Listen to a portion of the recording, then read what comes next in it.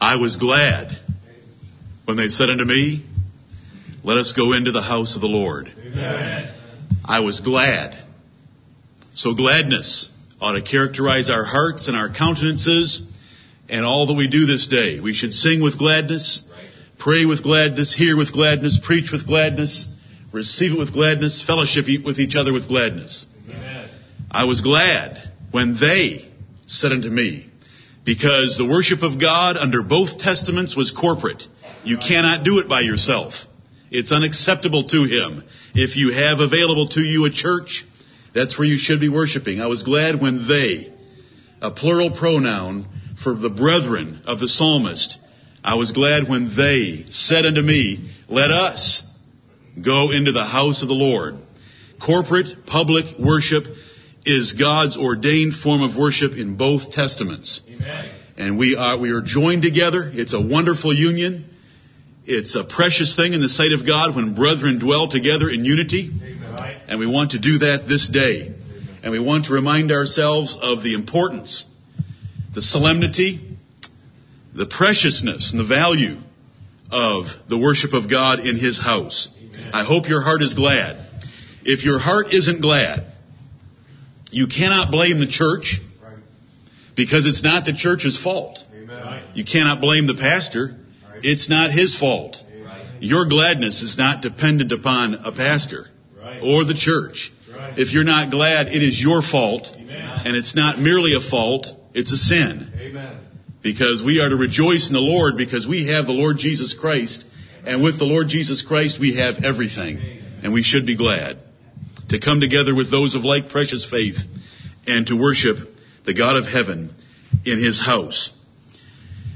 You know, in the Old Testament, when Jacob had that wonderful vision of God and the angels ascending and descending, he called that place Bethel, the house of God. Right.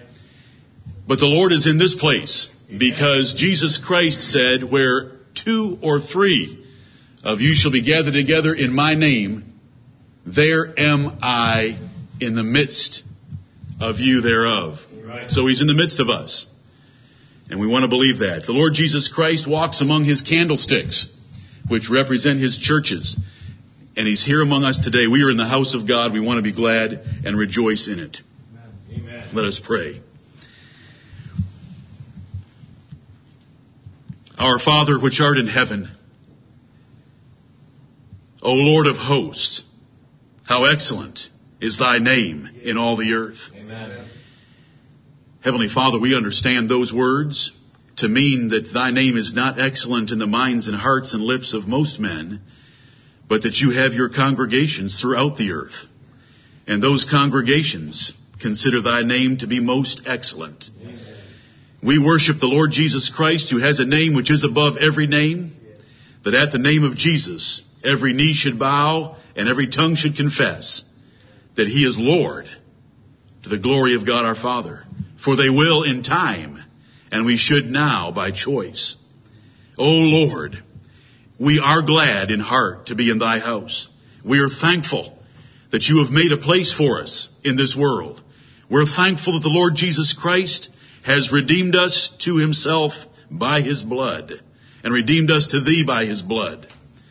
We're thankful to come together with those of like precious faith, created in them by the power of the Holy Ghost, that together we can call upon Thy name, believe Thy promises, and wait in expectant hope of the coming of the Lord Jesus Christ. We are an enclave, separate from the world in this place, where we can come together, have the mysteries of heaven revealed to us, rejoice in them, love one another, and wait for Your coming. Father in heaven, be with those unable to be with us. Those who are sick, raise them up. Those who have business, cause them to prosper and be back among us. We're thankful for those visiting with us today, and we pray that our assemblies will be an encouragement to their hearts, an instruction to their minds. We're thankful for Adam and Carrie. We pray Your blessing upon them this day, that they will remember everything they committed to yesterday and use this day in their own way to call upon Thee, rejoice in Thee together. We pray for Matthew and Angela that You will continue to prepare their hearts, that they might do the same in a few short days. Amen. Father in heaven, we're thankful that we live in the greatest nation on earth.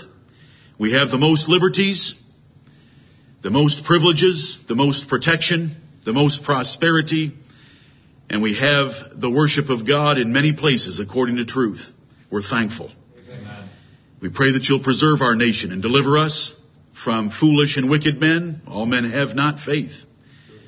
And we pray that you would overrule our rulers, that we might continue to lead the quiet and peaceable lives that we have in all godliness and honesty. Father, forgive us our sins. Forgive us the spirits that rage within us, the foolishness that's yet in our flesh. Forgive us our lips, those unclean lips of ours. Forgive us our feet and hands that have touched unclean things, and have mercy upon us, O Lord. Cleanse us from all unrighteousness through the perfect righteousness of Jesus Christ our Lord, by whose stripes we are healed. Heavenly Father, we commit this hour unto Thee and the glory of Thy Son, Jesus Christ.